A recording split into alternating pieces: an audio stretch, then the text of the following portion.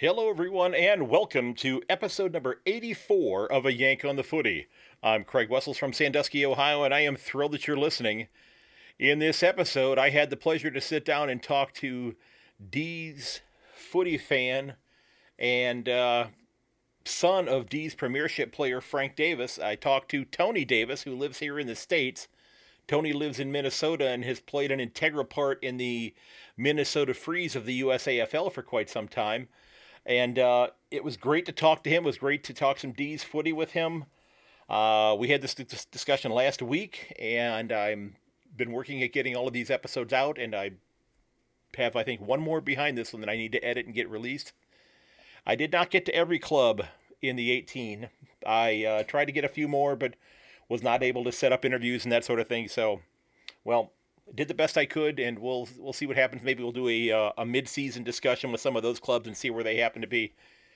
But we talked. Tony and I talked about the comings and goings on the Dees, and we also spent a little bit of time talking about his dad's great career with the Dees before he became a key part of the Hawks Premiership front office. And before I get into the interview, folks, I do want to give a shout out to Everett H. and to Tim at Attention to Detail podcast, which is a Demons podcast. Guys, I truly appreciate it. I'm overwhelmed with what happened today, and I thank you for that. It's terrific. I'm trying to put out as good a product as I possibly can. It's been a little hectic this last couple of weeks here because I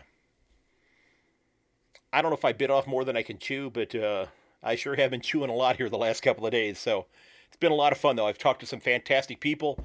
I had a couple of interviews that I conducted where I spent more time talking with people with the microphone or with the recording apparatus off than I did with talking with them on. And I talked with them on for quite some time. One of these interviews that I did, I think I talked to somebody for about 2 hours before we did our 1 hour interview. It was amazing. We talked about so many different subjects. These are folks that I think that I want to talk to again. Pretty much everybody that I talked to here, this has been an absolute wonderful experience. I know that it's great to talk to to podcast hosts and that sort of thing, and I love being able to help to get their show out there in front of more sets of ears. So hopefully, I'd like to get my show out in front of more sets of ears, that sort of thing. But it's also fantastic to just meet with people that otherwise I may never meet in person. Because, I'll be honest with you, most of the people that I've spoken with on the podcast, through Zoom, that sort of thing, I may never get a chance to see them face to face. I hope someday that I do, because I've met some absolutely terrific people. I'd love to shake their hand, if we're still allowed to do that after COVID is all taken care of. But this has been just a delightful experience. This whole podcast that I've been working on here, it's just great talking with people who love this game, who want to help me learn more about it, allowing me to provide my insight on what I know and what I don't know. And if you haven't had a chance to listen yet, I just a little while ago I did release my live episode that I recorded on Monday evening, the Ides of March. It was my ladder prediction for this year, and I think I made some people not real happy with me. But as I posted in the description, every team had to have a spot. Okay, every team had to have a spot, and there are several prime numbers that people don't want to be occupying. Okay, so I'll leave it at that. I'll let you give that a listen and see what your thoughts are. Don't hate on me too much. Okay, again, and please don't go placing wagers based upon my ladder predictions. Okay, because let's be honest, folks, I'm still learning the game. Okay.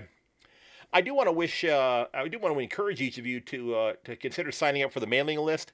One of the things that I do with the mailing list is when I do a live episode like I did last night, I send out that link to that right into the mailing list initially, and hopefully some of the people will come on from that. And I believe about half of the people that were on the podcast last night did come from the mailing list, so that was terrific. I got a chance to talk to a couple of people on there, talked to Harper in Melbourne, and I talked to Rob in California, who's a Saint supporter. So it was great to interact with people in different parts of the world to talk about their clubs. So if you want to be part of that, there's like a 4-question quiz, or not quiz, a I have to take my teacher hat off right now. It's a little 4-question document, Google form in the show notes that you can click on and fill that out, and I'll get you to get you on that list. And when a new episode comes out, it'll be in your mailbox before it gets onto Apple Podcasts or it gets onto the Podbean app or wherever you listen to your podcast. It'll be there first. All right. So I hope you'll check that out. I hope you'll consider taking a look at the Buy Me a Coffee page and the Redbubble storefront. Maybe you want to pick up a Yank on the Footy t-shirt. If you didn't see that, I had somebody pick one of those up recently and put that up on the Twitter page as well. I think on my Facebook page as well, sharing that. So go ahead, sit back and enjoy. I hope you have fun with the episode. It was a lot of fun talking with Tony about the Dees. He's a very passionate supporter, and I think you'll like it.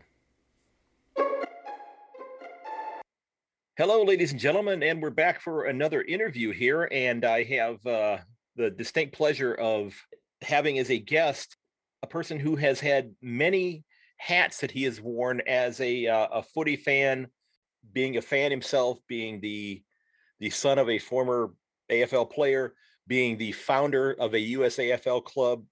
This gentleman is absolutely a person in footy that definitely should be listened to because he's got a lot of expertise coming from a lot of different directions. So, ladies and gents, I'd like to welcome the founder of the Minnesota Freeze, Tony Davis, to the podcast. Tony, thanks for coming on today, sir.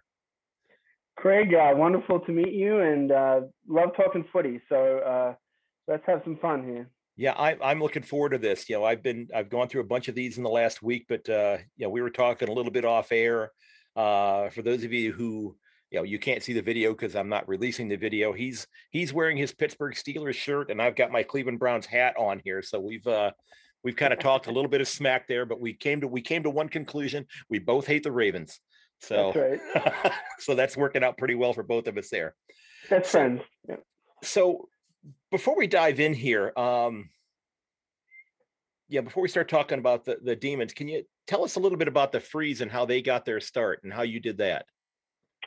Yeah, so I grew up in Melbourne, moved to the States in 1990, essentially, and then I was 21 and I was still pretty fit coming off playing footy. I had a little run with the Hawthorn under 19s in the late 80s then. So I was still playing footy and just couldn't find anything in the U.S. that sort of fit the bill for me, a physical game. I didn't grow up on basketball or any of the, obviously the American football was not a thing for us. And so I would just, I had kids pretty young and I just needed to get out and run around. So I just grabbed my footy one day and sort of head down to the local park area and just kicking it around and to myself basically. And then, after some time, the internet really was a key player here. The internet really started to kick into gear.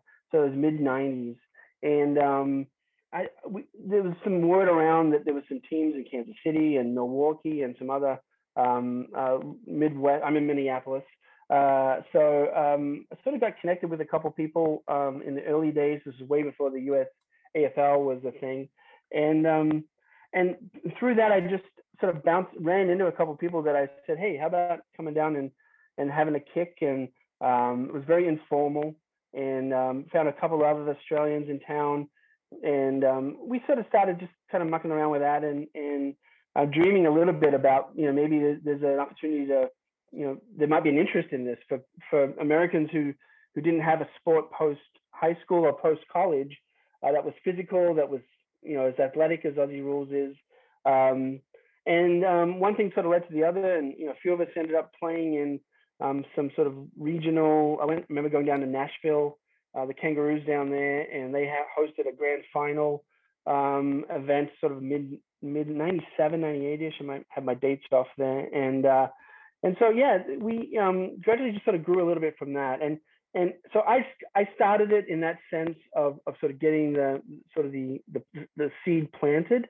Okay. There are many people that took over from me at that point and sort of ran with it. And it's a story unto itself, but it's kind of cool to see those sort of things thrive still. And now we've got a very strong women's team as well as the men's teams won several premierships with the USAFL, as have the women. So it's one of the more thriving USAFL teams, I'd say, today. Fantastic. And you are, you guys, and is there still a club in Milwaukee? I don't remember seeing them listed. Yeah, Maybe. the Bombers. I think so. Okay. I think they and this is what happens, I think, with sort of these club type programs. Uh-huh. You're really relying on people doing this in their spare time. There's no money in this. This is for the love of the game, so to speak. And kind of like me doing a podcast. That's right. You know it. You know it well. Exactly. And so it really requires many people organizing and getting games scheduled and fundraising, and so when you lose some key people, and I know Milwaukee, they were one of the premier USAFL teams in the early days. Paul O'Keefe was the president of the USAFL early. Paul was a key player at Milwaukee, and I just don't know if he's not had the time to spend on it, or has gone into other interests. Mm-hmm. And it just happens that way, and you see that around the country, and they're really, again, that's a podcast. I think you've done some work around the USAFL already on some of your discussions. I have talked to some people. Yes. Yeah. I'd like to get more into that, but yes. Yeah. I think once the season gets going, I think, the timing for you, obviously with COVID last year, we didn't get really any games in. And so I think this year, the hope is that, the national championship will be back in the fall, and they'll get a lot of interest and a lot of squads there, and we're back into it. So it'll be a fun parallel to kind of track the AFL season with the USAFL season once things get rolling. Yeah. So, it's great to that you're part of getting that whole thing up and running, and it's being successful now, because I see that the name Frisch pop up on a lot of searches with the USAFL, and they've had a lot of success, and there's a bunch of their videos online from games that they've played. I actually had one against the Roosters on just a few minutes ago before we started talking here. But we're coming on also to talk about a club that is near and dear to you, the Demons. Yes. Okay. And I've been talking, and this club is near and dear to you for one main reason, and as you mentioned off air, you kind of have a little bit of a divided household, because your dad played, if I wrote it down correctly, I think 158 games with the Demons. Yes, that's correct. Yeah, over the course of his career, won a premiership his first year. That's right. And for those of you who are searching Google right now, your dad's name is Frank Davis, and he later went on to become somebody who was involved in recruiting with another club that had some success as well. That's right. Yes, he joined Hawthorn in the early 80s. He had done, after he retired from playing with Melbourne in 1972, was his last year. He went into coaching, and we traveled around a little bit as a family as he did some coaching, and they ended up, and he did coach at Melbourne. He was the assistant head coach in the mid 70s under Carl Dittrich, and then ended up in the recruiting realm early 80s with Hawthorn. And we moved to Warragul in Victoria. That was the district or the region that Hawthorn had, the Gippsland, Latrobe Valley region. And we lived there for about 4 or 5 years. And then, so throughout the 80s, and as Hawthorn fans will tell you, that was they dominated that decade, really. They played in every grand final from 1983 through 89, and won, I think, 4 of them. So it was a rich period for the Hawthorn Football Club, and carried on into the early 90s, and then he kept working there through, I don't know when he ended, to be honest. I'd left for the States by then. He still has been doing sort of recruiting for them on a part-time basis. He's 77, 78 now, and so I think COVID will end that probably. But my siblings are all Hawthorn supporters. And it's just sort of the timing. I'm the oldest, and I have memories of Melbourne, and I was young when he played, but it was something that was thrown upon me, and I grabbed it and have clung onto it for 52 years. So, would you say you've clung on to it, or have you embraced it? I mean, I think those are two different things. Yeah. Well, when you haven't won a premiership since 1964, there are years where it feels like you're just clinging on. Okay, that makes sense. I think certainly it's a love. It's in the blood. I'm a member. Still a member, international member. I never go to a game. Obviously, I don't get to games, but I still support them financially that way, and watch every game that I can if it's not too painful. And it's just I just think you and I were chatting a little bit about just teams that just never quite get it figured out. Your Browns, your beloved Browns, and I live up in Minneapolis, and a lot of the fans of the Minnesota teams will know this well, that they just can't seem to figure it out. And so Melbourne's a bit that way too. I get through. You'll hate this memory, but the Geelong semi-final from I think it was elimination final maybe, or semi-final from 2018. I got chills just from that last quarter, and they didn't even win a flag. It was just winning a final, packed MCG, beating a Geelong squad who was probably not at their very best, but still very good. It just meant a lot. I can't imagine what it'll be like if Melbourne ever won a premiership at their home ground. It will be remarkable, and I hope and pray that's coming soon. Okay, and that's I think that demonstrates your passion about this club. Now, I hate to be a downer here. Okay, I hate to be the I'm not necessarily the bearer of bad news, but I'm gonna ask you what would be the bad news question here, and then I'm gonna ask you. We're gonna get that one out of the way. Okay. How are you gonna know if this year is not a successful year for the Dees? What's gonna be the indicators to tell you that? Oh, I think if Simon Goodwood's fired by sacked by round 7 or 8, I think obviously that's going to be the death knell of the season.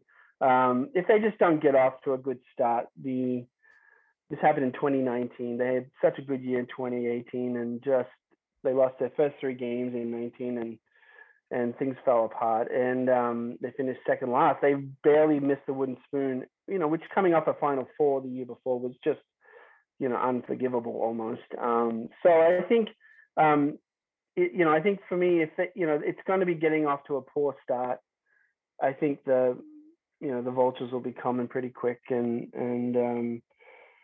but let's again, that's the negative view. It isn't helpful that a couple of their key forwards are out already, and but they need to really get off to a strong start. They don't have any room to miss early days. They got to win those winnable games early. So you are a firm believer that Simon Goodwin is on the hot seat then? Oh, he has to be. And I think the club a little bit knows this. They probably won't say this, but they've made 2 great off seasons in coaching hires.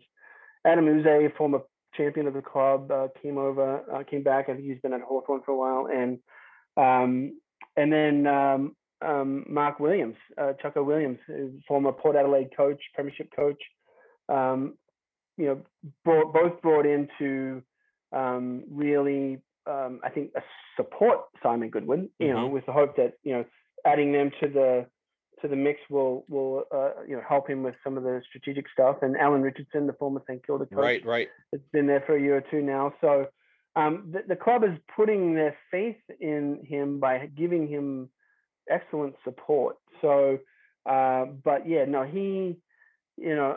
Paul Roos, the bridge from Mark Neal to Paul, bringing Paul Roos in, who really just figured out, okay, we got to clamp down on the defensive side of things, play very boring Sydney Swans football, and we'll figure out the offense later. Really started to see the results of that.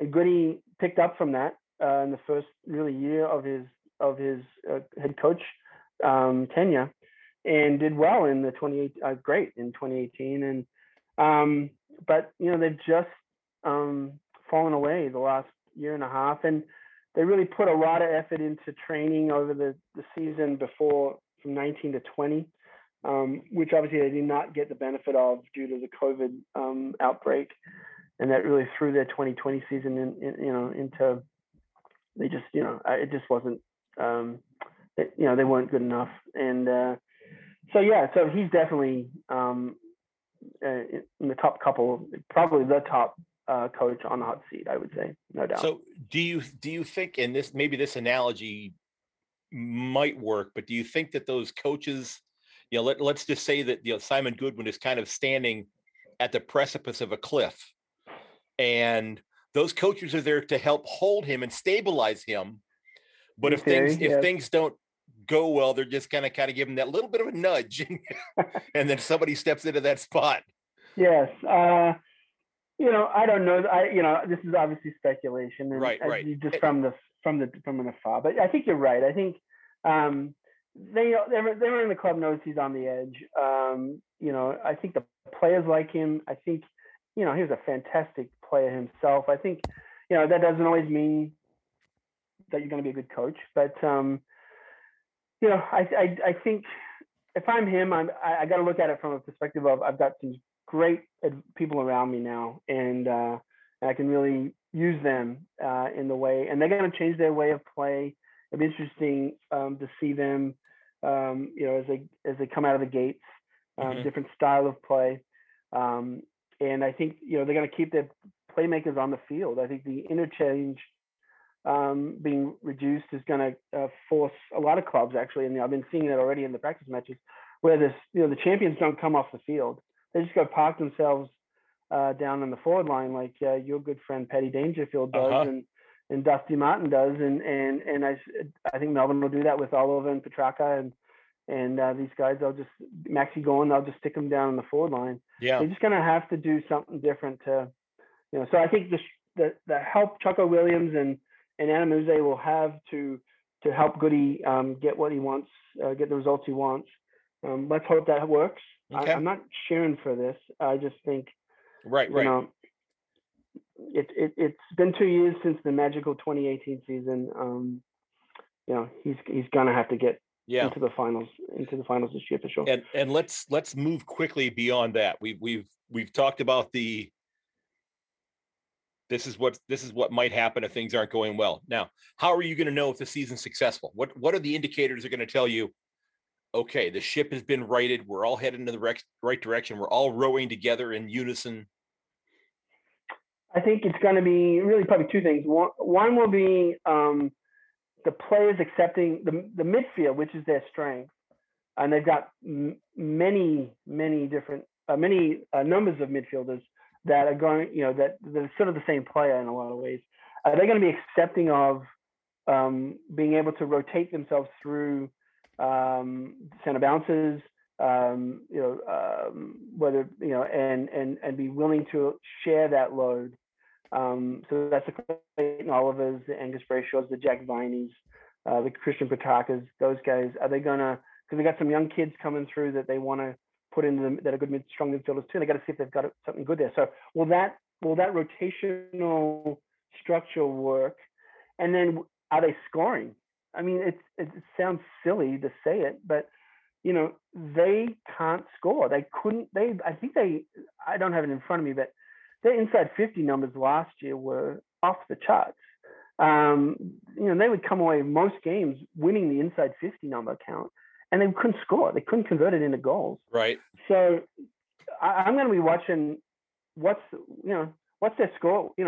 I think defensively they're pretty set. They'll have some weak games where they'll give up, lose. They'll give up more, obviously, defensively, and they won't win the game. But if they're scoring, that's what I'm going to be watching in those early weeks. And again, it doesn't help that Ben Brown's not out there, or Sam Wiedemann. Right. But that will be the key. Are they hitting the scoreboard? Because I think if they do hit the scoreboard, they will be a tough team to beat. No, I think the potential is there for them to be a finals club. I really do. Oh, for sure. But it's they've just got to get all going in the same direction, and they've got it. And quite frankly, they have to have some luck fall their way too. But the bottom line, you got to be able to, what I've heard somebody say, you can't score points from the defensive 50. Yeah, right. Yeah. And they don't have trouble getting the ball into the offensive 50. Right. That is not a problem. Right. That hasn't been a problem for a while. It's converting, and so they put time and effort into that this off season. The stuff I've been reading and just hearing from some of the folks over in Australia. So and here's hoping. If Ben Brown comes back after the first month, I mean, that's a significant weapon.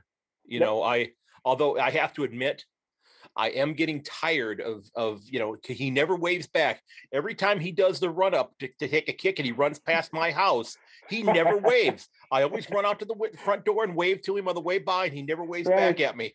No, that's quite rude of him. Yeah. Well, he comes through Ohio, past Minnesota. Yeah. And so he's not doing it to me either. So. Yeah. So okay. So I don't. Yeah, but if you got your Dees hat on, he might now. He might now. Yeah, so, that's true. Yeah. I mean, I've got my Geelong hat on, so he just kind of just keeps right on going, head down, looking at the ball. Right.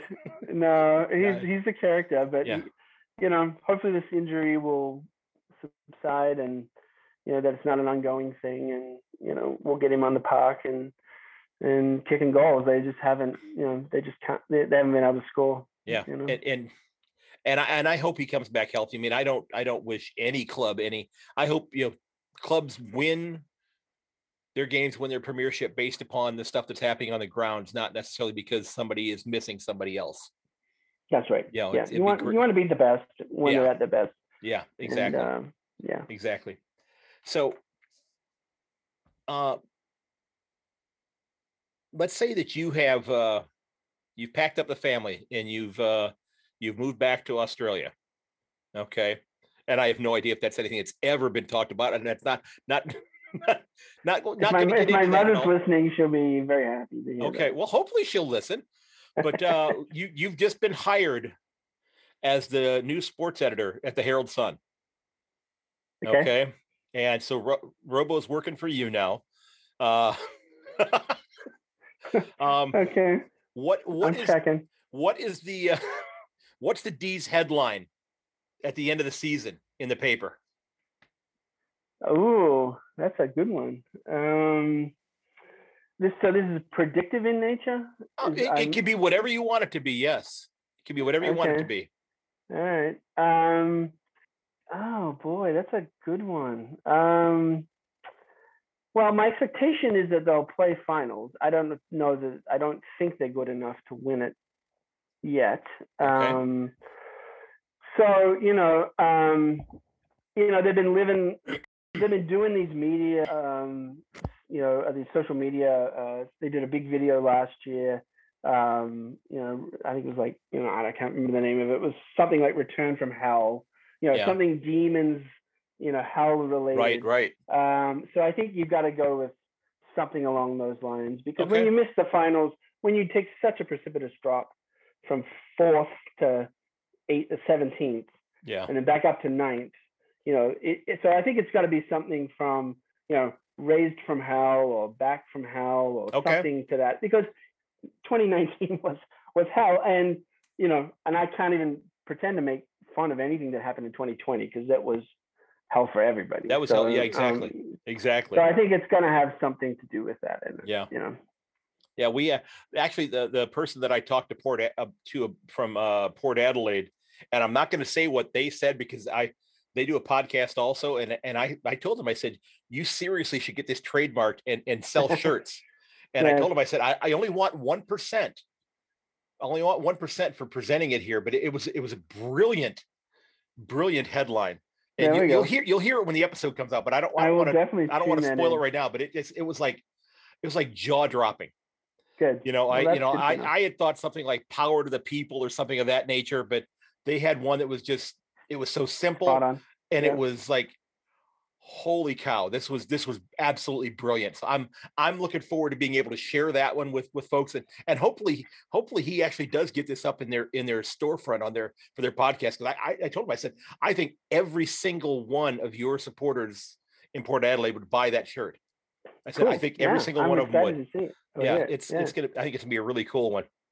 So who are you most excited about seeing coming into the club? And maybe it's Ben Brown and a healthy knee, but who's coming into the club? And you guys didn't have a whole lot of changes this year. You had a few, but No. not a whole lot. I'm trying to find my list here. I had it called up Yeah. here. Yeah. Well, yeah, Ben Brown would have been sort of the obvious one, I think, because that was the major signing in the off season. I think, so along that vein, I think, we're gonna, want to, see what he looks like 4 or 5 weeks into it. Um, for me, it's more the folks that have fallen off. Can they come back? Uh-huh. So a little bit along the same theme. So Okay. that means Angus Brayshaw, third in the Brownlow medal. I think he was second or third the year before. In 2018, just sort of has fallen away. Tom McDonald, apparently has thinned up, and he's looked good. I saw the Richmond practice match they had the other day, and he looked strong. He took a couple marks. Will Ed Langdon, who they recruited last year, carry on? Can Petrarca go another level? He's already, I think, top 5 would be in my ratings. I don't know. Uh-huh. Robbo had him in this list the other day. I didn't get a chance to see it yet, but so can those players that have fallen away? James Harms would be another one. Can they come back? Again, for new recruits, I think Ben Brown's the key guy. Right.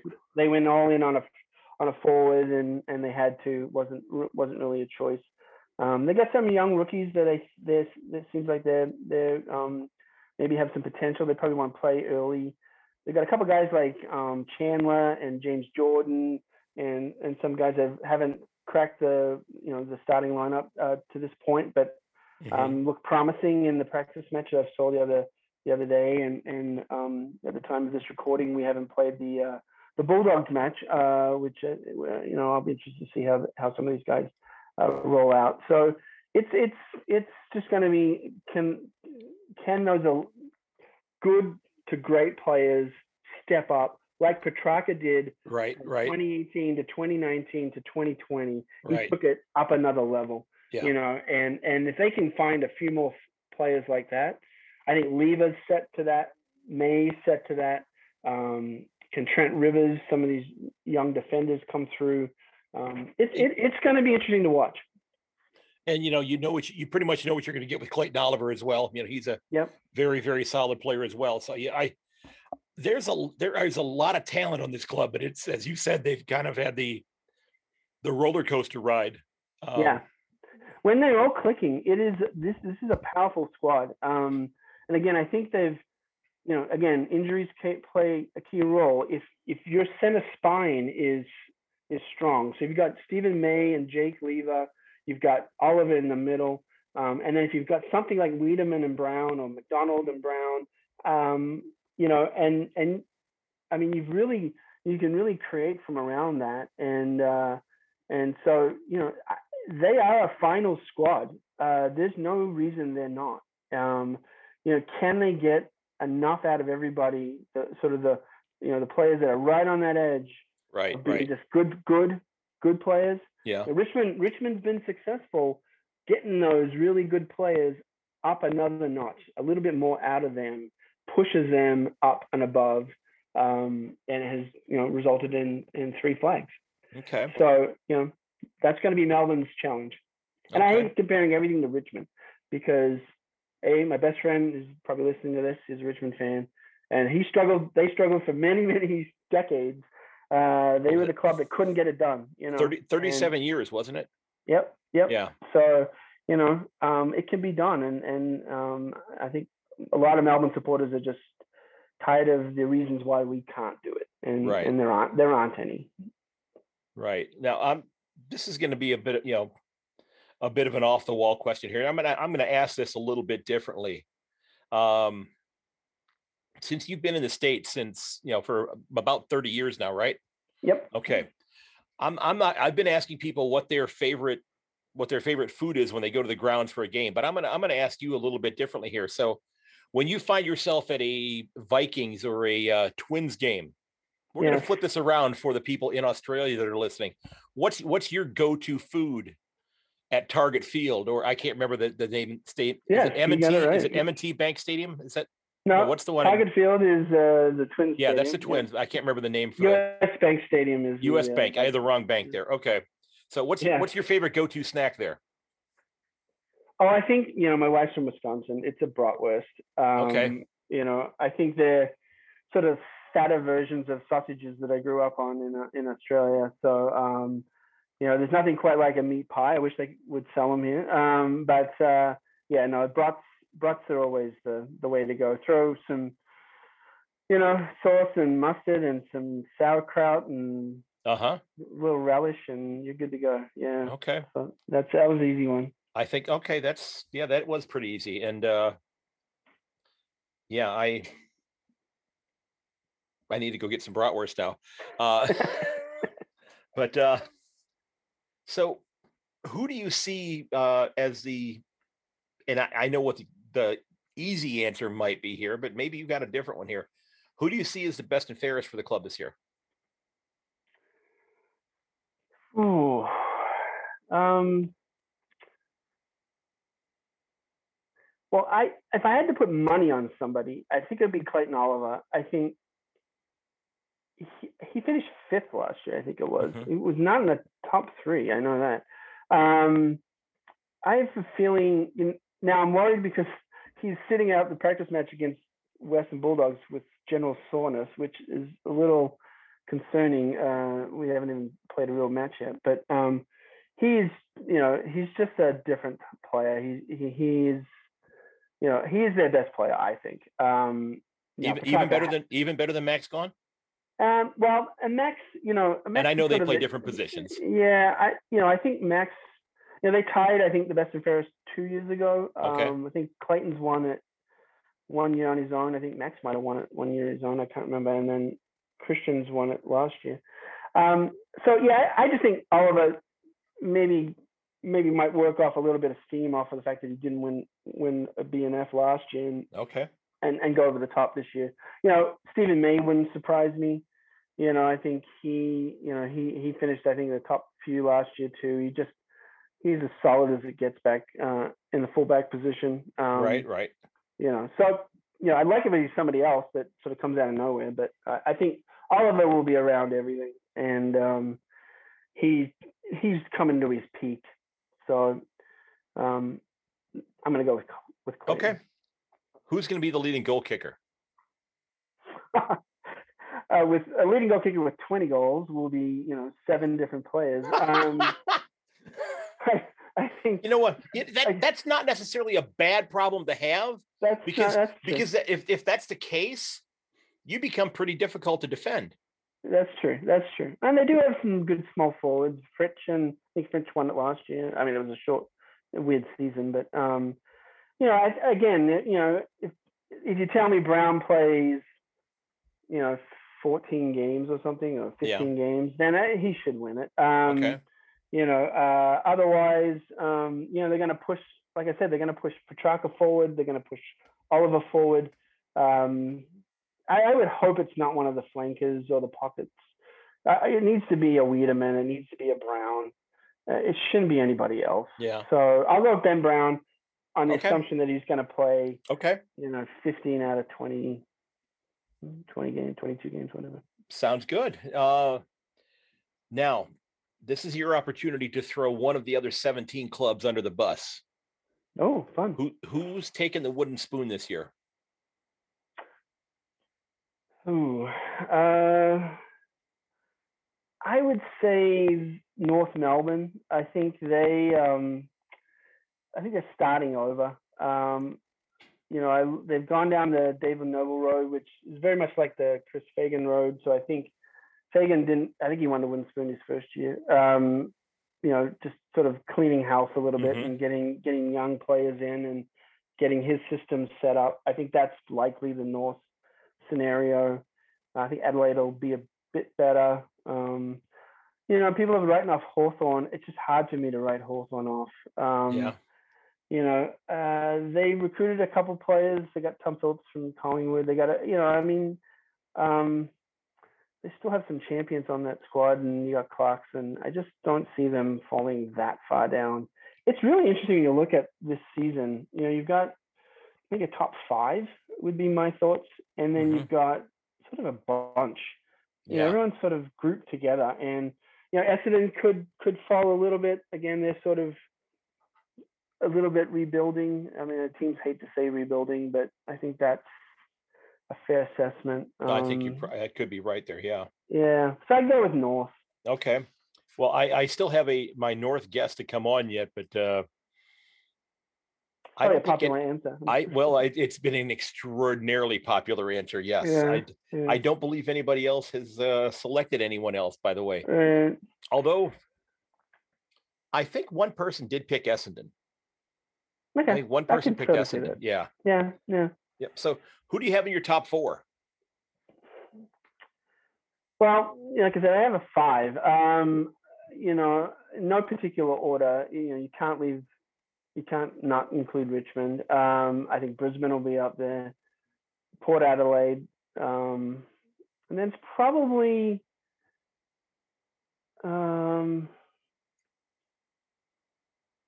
yeah. So that's, did I say 3? You said Richmond, Port Adelaide, and Brisbane. Okay. So that leaves your club, Geelong, and the West Coast Eagle. I knew there was a 5th club. Okay. Thank you. Okay. So yeah, I'll throw Geelong in there. I'm worried that they've missed it. Cameron will help, but you've got Hawkins. Everyone's a year older. Yeah. They do have some young. I mean, Duncan's great, and I don't turn in the Geelong review here, but I think that's to me, that's, I always tend to write them off, and then they end up making me look bad. So well, it's I think it's going to be interesting for some of the old. We've talked about this with some of the other people, that some of the older clubs are going to have to figure out how are they going to rest players, because with 15 fewer interchanges, they're not going to be able to do it in game. Right. West Coast is going to have to figure out, how do we handle Nick Nat Nui with 15 fewer interchanges? Yeah. Right. I just think that's where if you look at your squad of, let's say, 22, and really the 18 on the field, the teams that have the least moving parts that they need to worry about on the bottom end of their squad will be the more successful teams. So, if that's where Melbourne, I think, can be 10, 12 deep, like in, good to great to elite status. Yeah. And then you got that bottom 6 or 8 or so that you just don't know about. And right. And because you could, like I said, you can throw your superstars. If you need to rest Nick Nat, but not make him sit him on the bench, just throw him. But then you got a sort of very tall forward line at that point. Yeah. So yeah, it's gonna be interesting to watch how the coaches do it. But they're gonna rest players up forward. I think that's the think that's the case, which is going to be interesting, because I think in many ways the reduction in interchanges kind of counterbalances the whole idea of trying to open up the game with the standing on the mark rule, because you're going to have defenders flooding back into the defensive end if you've got people resting up there. Yeah. Which is just going to clog the defensive 50 again, which is, I think, what they're trying to prevent from happening. Right. Yeah, these coaches will be interesting. I think there's already been some strategies that they're trying to put in place around these new rules. So it'll be fun to watch. I mean, I didn't love the first practice match. I thought it was a bit too, I don't need these slog fests, Right. But I do think, you don't want it just to be back and forth the whole game either, So we'll see. I mean, Yeah. I just wish they'd sort of settle on something and not keep changing it. It just we've discussed this in a number of different instances that that the NFL, Major League Baseball, the AFL, they change rules every year, in some cases for the sake of changing rules, so people talk about their game in the off season. Yeah, probably to make them still relevant in the off season. Sure, that makes some sense. Yeah. I maybe that's the case, but now going to wrap up today. I have a list of questions here, and I'm letting you see all the answers right here. See all the answers on the paper there? Yeah, my eyesight's not what it used to be. Yeah. No, my arms aren't very long either there. So I have 9 questions here for you. Okay, right. We'll I think you'll do okay with these. All right, well, we shall see. Okay. They're not trying to be too terribly challenging here, but who led the club in tackles in 2020?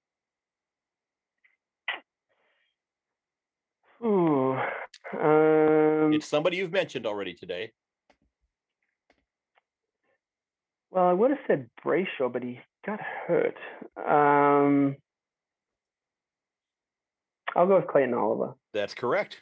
Okay. All right. The second. Oh, go ahead. Don't ask me how many, but 92. There you 92. Go. Okay, thanks. The young lady that plays for the Fremantle Dockers AFLW club. I think she had 92 tackles. Kira Myers. She had 92 tackles in the first half last week. She's crazy. She's a machine. Yeah, it's impressive. Yeah. AFLW has been fun to watch, I will say. It has been. I am, and I wish, and I hope more people are tuning into it. Yeah, because the product on the grounds has improved tremendously. Yeah, my sister Norelle will be happy for me to say that. So I'll give her a shout out. Yeah. Good deal. What are the 2 former nicknames of the club? Oh, actually, well, besides Demons or including Demons? Because I think they had 2 others. Not including the Demons. These are 2 that were from, I think, way back. Yeah, so they were the Redlegs, which they've always sort of been the Redlegs. And then they were sort of a color. I want to say. Like a weird Yes, color. It is. I just can't think of it. It's got to be something reddish or bluish or something. It began with an F. Oh, fuchsia. I can't even say it. Yep. That was yeah. Well, I mean, when you're the oldest professional sports team in the world. Yeah. 59. Was that what it was? 59? Yeah, they in Geelong both in 1859. Impressive. That's a long time ago. That was Civil War time. Yeah. almost as long since the Browns have won something. Boom, boom. Yeah. How many wooden spoons have been earned by the Demons? Oh, great question. I'd be guessing 5. Maybe 12. 12. Oh boy. Okay. I'm very optimistic on that one. I'm going to follow that one up. Maybe I should have asked this question first. How many premierships have the Demons won? Well, they won 12 premierships. There you go. They also won 3 before it was the VFL. So okay. They don't tend to count those. Would they make that? Probably because there was 15? Like 4 teams in the league. Would that make it 15 then? We'll stay with 12. That's okay. Well, I just didn't know if that 12 was including those or not. No, there's been some debate, and actually Geelong's a part of this too. I think there was the league existed previous to the VFL. It was I think there was a handful of teams, maybe right, 4. So they don't count those premierships in the total count. So just another stat for you to research when you're sitting around doing nothing. Yes. Yeah. Now, which player played the most games in a Melbourne Guernsey? David Neitz. Yep. 306 games. He retired in 2008. Yes. You got that one. Yeah. In what year did Melbourne go over 50,000 members for the first time? Oh, they have they? Yes, they have. I would not be a jerk and make that a trick question and go, they've never gone. No, I wouldn't do that. Well, it's got to be recently. So it's probably 2019, just because they had exactly right. Amazing. Yep, okay. 2019. Yeah. I don't think they're there now, but hopefully we'll get back there. We only have 3 more questions to go here. Okay. What was the name of the Dees mascot that was replaced by Chuck Checker and Cheeky? Oh, jeez. I'm sorry, you got me on this one. Chuck Checker? Yeah, that's what it said. Oh, Chuck, Checker, and Cheeky. There were 3 different ones, I guess. Oh, I guess no, they have.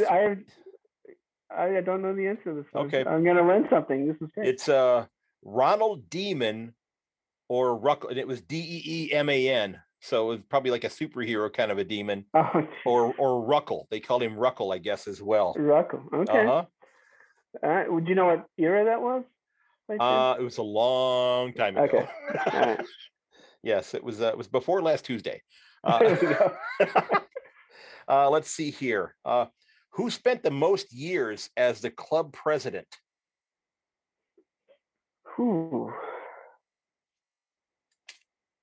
I'm not sure I know many presidents. I'm guessing. Oh, this is a guess.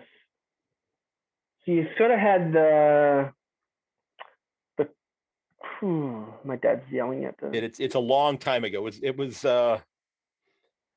during it was during your dad's lifetime, but he probably didn't know of this guy at that time.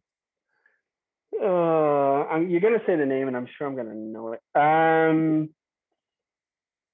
was gonna say one of the Cordners, but I don't think.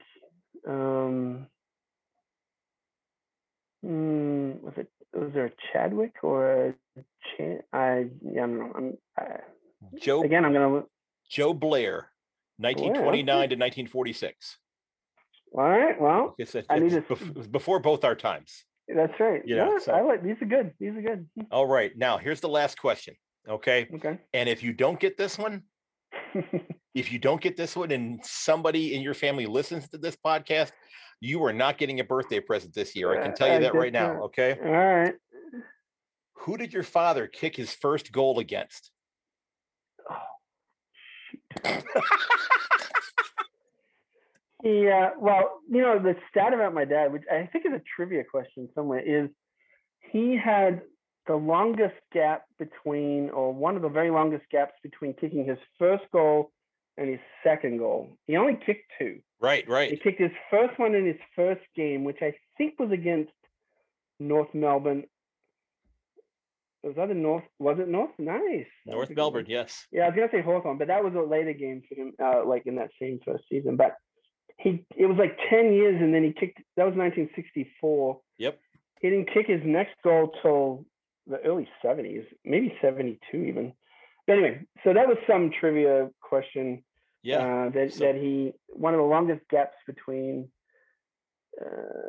goals in the VFL. But yeah, he was a back pocket, halfback flanker. He didn't go forward very often. So yeah, he kicked 1 in 64 and 1 in 73.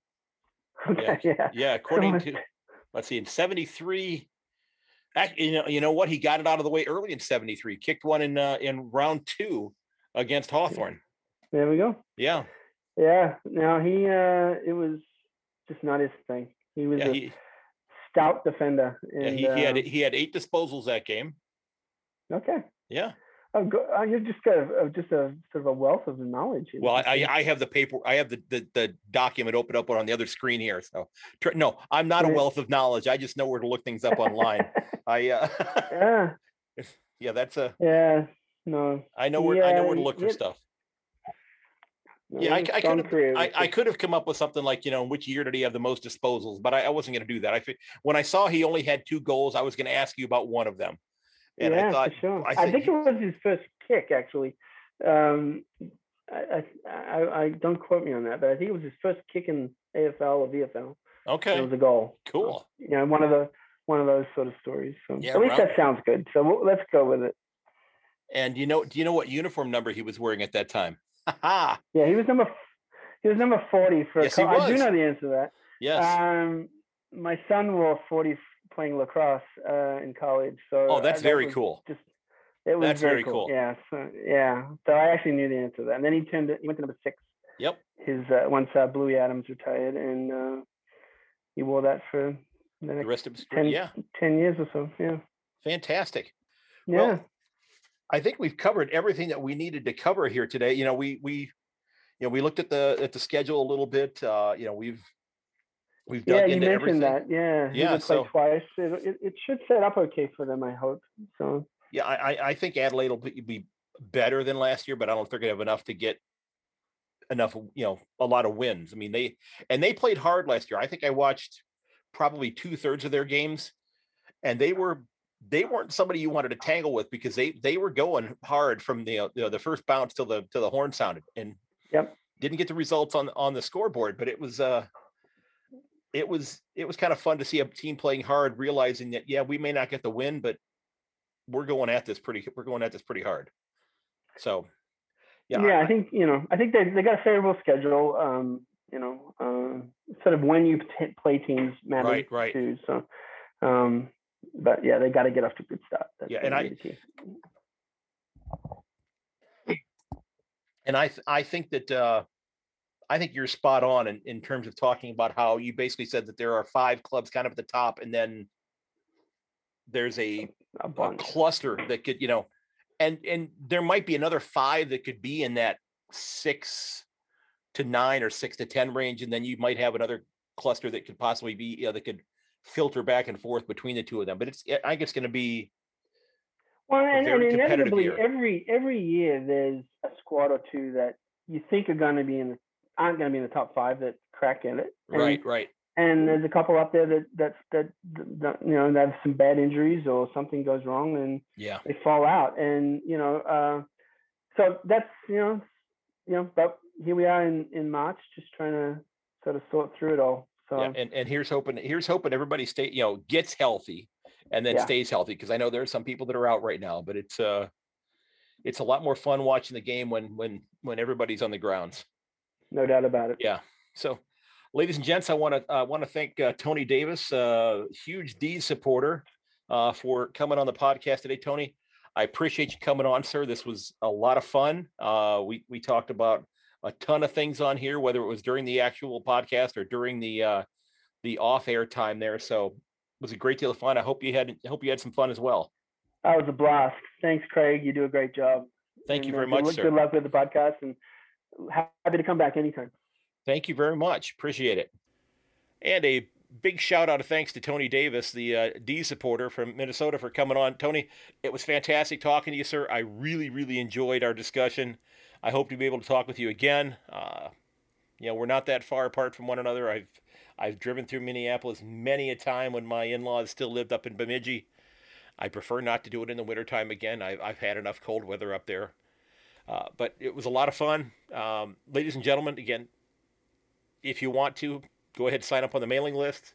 I'll get you on there so you get that new episode out when it comes out. Again, also make sure you check out the podcast storefront and the Buy Me a Coffee page if you want to help out. That's fantastic. If you got an idea for a show topic, maybe someone you think will be a great guest. I had kind of an epiphany about a show idea, and I sent out a couple of emails last night, which was kind of a bit of a banana kick, if you will. I would have said curveball if we were talking about baseball, but it was a little bit of a banana kick in terms of some possible guests. I reached out to a handful of people yesterday that I don't know are necessarily footy people, but they are in Australia. They have some avenues within social media and podcasts and such, and I thought they might be a great guest if they're footy supporters, because it'd be great to hear their vantage point on things. Plus, it'd be great to plug their podcast, because they're not footy related podcasts. And for those of you who are in the U.S., if you're wanting to learn more about Australia, I've got a number of different Australian podcasts that I listen to that are not footy related, and it's just really neat to get some of the pulse, if you will, of the country. So if you've got, like I said, you've got an idea, shoot me a DM on Twitter, send me an email at yankonthefooty@gmail.com. I'd absolutely love to hear from you. And remember, you can find all the episodes at yankonthefooty.podbean.com. You can find them on Apple Podcasts, everywhere else. Wherever you look, it should be there. And once I finish up with the preview episodes here, I will be getting all of those uploaded onto my YouTube channel. I don't have those there yet. I've been so busy doing these other things, I've not been able to put them up on the YouTube channel yet, but I will get them there. And again, You can reach me at yankonthefooty@gmail.com. If you got any questions or comments, that sort of thing, you can find me on Twitter at yank_on, as well as on Facebook and Instagram at @yankonthefooty. Now, folks, we are about 30 hours away, maybe 35 hours away. I'd have to do the math here. Look at the clock a little more closely from the start of footy. Richmond and Carleton are about 35 hours away, give or take. This is at about 7:30 p.m. on the East Coast here in the United States. So it might not even be that long, quite frankly. But footy's here. The men's comp, it's here. Now, hopefully, we'll figure out what's going on with this 23rd player.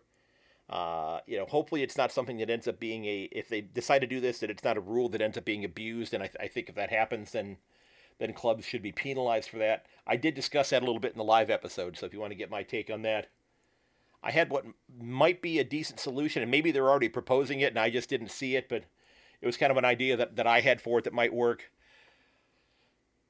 But the men's comp is back, and don't forget, AFLW is still going strong. They've got a couple rounds left, and there's been some fantastic footy being played. And I'll tell you what, I think this finals series this year is going to be fantastic. They've been hitting hard. They've been you've got some fantastic goal scorers out there in the women's comp, and it's just a dynamic game. So if you're not watching, give them a chance, because I really think you'll enjoy it, and I really think that it's that women's footy it's officially here, and I can't wait to see where this goes over the next month or so as the season winds down. But I can tell you, as much as I was looking forward to it at the start of this year in the AFLW, I can tell you it's probably double now because of the performance of these young ladies out on the grounds this year. And, I think they've, even the clubs that are struggling, I think they've earned our support. They're playing hard. I hope that they expand the fixture next year. I hope they get a couple more rounds. They get to play a few more games. I hope COVID has just gone the hell away and clubs can go play wherever they're scheduled to go play, not have to worry about state borders being locked down. They can get their games in their schedule. But give them a listen. They're busting their humps out there, and they're having a heck of a good time. They're playing hard, and the quality of footy has improved tremendously. And I know I've talked about it several times this year, and I'm going to keep talking about it because it's terrific. Okay? It is absolutely terrific. So hopefully you'll check that out. So again, we're very close. Okay? We love our clubs. We've all got our clubs that we're supporting, and every single one of them is winning the premiership this year. All 18 clubs in the men's comp, they're going to win the premiership this year because we all think that about our clubs. Okay? We all think that about our clubs. But deep down, we love this game. We love this game of footy. And it's I will say it. It is the best game on the planet. Bar none. Bar none. Okay? If you haven't listened to my live episode, the gentleman that I spoke to from California last night, hopefully you'll go back and listen to it, but he had, I thought, was a really funny line. He was trying to describe the game to some of his buddies and get them to watch it. And as he said it, he said that footy is kind of like soccer for men, which I thought that was kind of funny. I think it's kind of a tough sport. I mean, it's a real tough sport. Okay, so enough of that. I want to thank you for tuning in. I hope that you will share a link to this episode or your favorite episodes or what the heck, the website itself, with your friends and family on your social media. I would love to get as many listeners as possible. It's been great seeing more and more names pop up on Twitter and that sort of thing and engaging with me. It's been fantastic. I've absolutely loved that. And folks, don't forget, we love this game. This is, we're going to have hopefully a normal 2021 comp this year. Okay, and if worst case scenario, it sounds like the Hubs might be in Melbourne if that sort of thing happens. Hang on, let me touch wood there. And folks, may your dribble kick never hit the post. Until next time, I will catch you later.